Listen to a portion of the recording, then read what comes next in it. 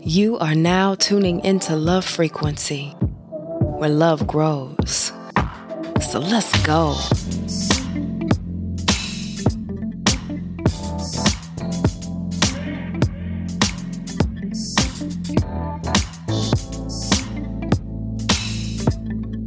Welcome, and thank you for checking in before you check out. I'm Naya, your host and love advocate, and tonight we wrap up part 2 of Do You Trust Yourself? Now listen, I'm going to need y'all to tune in until the end. I got a good story for you, and I need you to tell me how you would have handled the situation.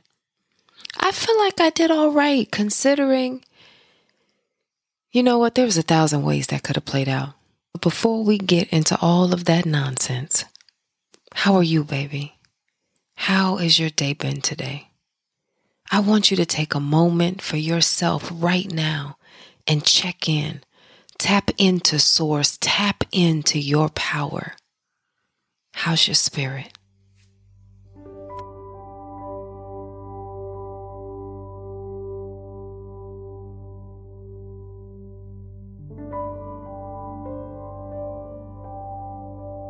And exhale.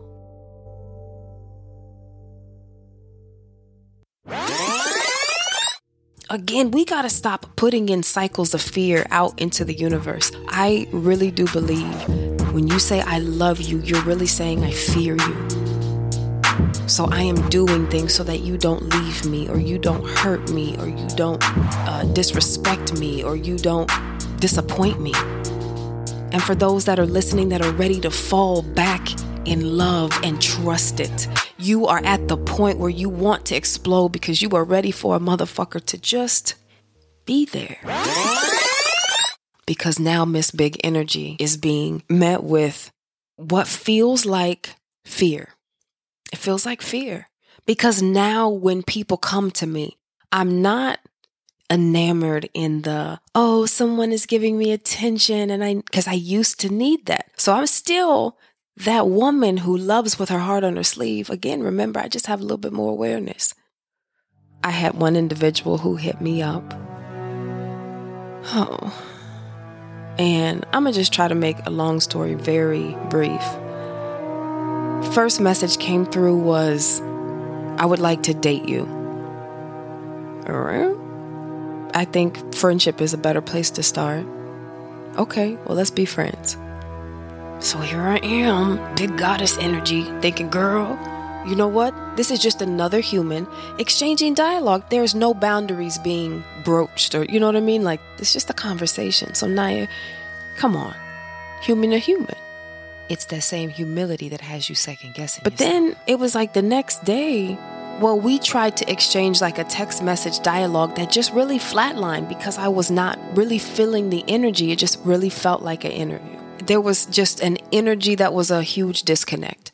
And that's what I feel like happens when you show up with expectations of someone else to present you with something, than just showing up as yourself. I say no to the dating, yes to the friendship. Well, we exchange phone numbers, text conversation happens. I think they tried to call, but at that time I didn't know the number, so didn't answer. The texting kind of got awkward and died. The very next day, no, are you different in person? What do you mean? Like, because texting is awkward over the phone, would it be different face to face? So I guess that was the invitation to ask to come to my house. This is day 2, 3. No, I do not allow strangers to come to my house. Beyond the fact that I also used to be a very avid watcher of forensic files, I don't know everybody's energy. You are not going to fuck up. This space that I've created is sacrosanct. So, nah, partner, that ain't gonna happen. So I replied back, still trying to be understanding. At this point, I understand. I hear what some of y'all are saying. Sis, why the fuck you still texting? Because I think it takes a lot for a motherfucker to put out this kind of energy, and apparently he's trying to get to know me. I'm really interested. Okay, no, that's a fucking lie. Listen, what really happened was, I think at the point of, I want to date you, and you didn't have a good comeback, this became podcast material. I am now fucking interested and want to know, why me? So you invite yourself to my house. You ask, I say no. Okay. We hadn't even had a phone call before. So in that moment, he decides to call. Now, we had already been like that periodic text. What are you doing? Working. And then I would go back to work. And I know for some people, work means different things. My work is just very involved, and I'm typically working 12-hour days, Monday through, I'm going to say 6 days a week. I try to give myself one day where I really unplug, but that's my life. But I guess that wasn't satisfying enough because I didn't answer the calls. Now it's 8:30 in the evening. I've worked all day tirelessly. And what I do when I unplug is I go to social media. And I go to social media for many things. I do research for my podcast, and we're quarantined. I can't just go to my homegirl's house like that. No, I'm going to err on the side of caution and stay my ass home. But I am going to get a little loose, get a little live on social media. So that's what I did. I'm single. I clocked myself out of work since I work from home. And I proceeded to get on my social media. Now, the conversation was happening on our phones. Why did you go to my inbox to text me? Well, I guess since we can't talk, one of those, since you have time to post online and you don't have time to talk to me. What? Okay, let's rewind back to the very first conversation when you said, I want to date you. And I said, no. Now let's fast forward to where we are now. You're mad because I'm using my time the way I want to use my time. That's a problem for me. For many different reasons. The biggest problem I have is universe. Why? Why am I pulling in these type of algorithms? That's what I call it when it's energy I can't understand. Why are these algorithms coming towards me? What have I put out into the matrix that said compute, and you spit this back? Was it because I was feeling really emboldened after my speech? And I was like, you're right. I'm just going to give people a chance. Just humans a chance.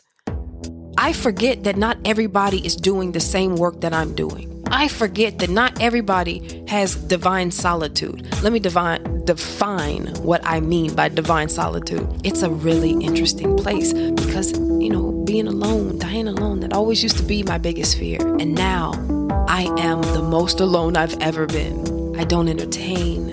I don't have a flirt buddy. I don't have nobody that giggles me to sleep at night. I talk to my kids and people that I associate with for work during work hours. But outside of that, that's it. And for a little while, that scared me. Like, I have no value. No one is reaching out. And then that made me sad. Like, bitch, why do you need other people for you to be seen? You see you. Start enjoying that shit. So I started enjoying that shit. What was I putting out, universe? Why this one? So yeah. That conversation ended with, I hope you have a good evening. And I really do. I hope they had a great evening. I hope they continue to have good days. None of this story was not shared to shit on anybody. This story was shared because I need you to also be very keenly aware that as you are working on yourself and you are making these revelations about self and how you can improve, and sometimes it hits you so powerfully that it's like an instant glow. You can feel that shit vibrating all over your body. But sometimes when you are in that energy, you become so blinded by that you think that everybody else is vibrating on the same frequency, and baby, they're not. They're not.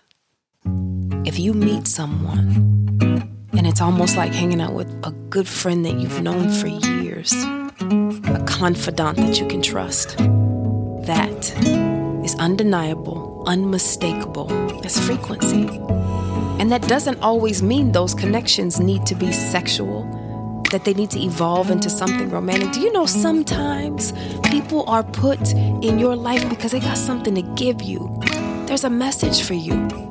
Because your ego and your human needs get in the fucking way, you miss that. You miss that. So in that situation, what could have been done differently? A few things. In the beginning, when that message came across, I could have just ignored it. Absolutely. And deaded it there. End of topic. But I was emboldened, so I proceeded, not with caution, but with greatness.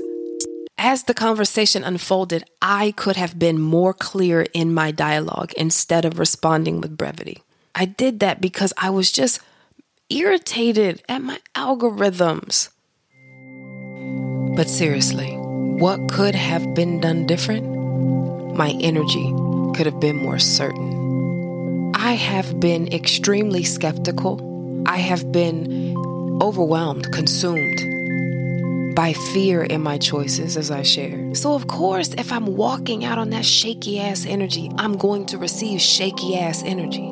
I think there are some distinctions that we kind of need to clear up. See, there's a difference between when someone is searching for something in you, when they see something in you, and when they know. See, when somebody is searching for something in you, that implies a deficit within them. Nobody should be looking external of themselves for somebody to fill them up. We learned that lesson, right? We already passed that one. So why are we still getting mad because people aren't making us happy or people aren't doing what we want them to do? Now, when somebody sees something in you, that's alignment. That is light. When you are drawn to somebody's light, when you see their glow, that is a reflection. But when you meet somebody and they're not searching for anything in you, and they don't see anything in you, they just know who you are. That is a connection. But for many of us, the reason they don't exist is because no matter how good our intentions are, no matter how much we believe that we're ready for love, no matter how much we say it or scream it from the rooftops, no matter how much in the core of our essence do we believe that we are ready, we still put out energy of hesitation and doubt and worry and fear. Man, that uncertain energy is a motherfucker. And I don't say this as a means to disrespect or discourage anybody who is rocking at that level right now. Heck no.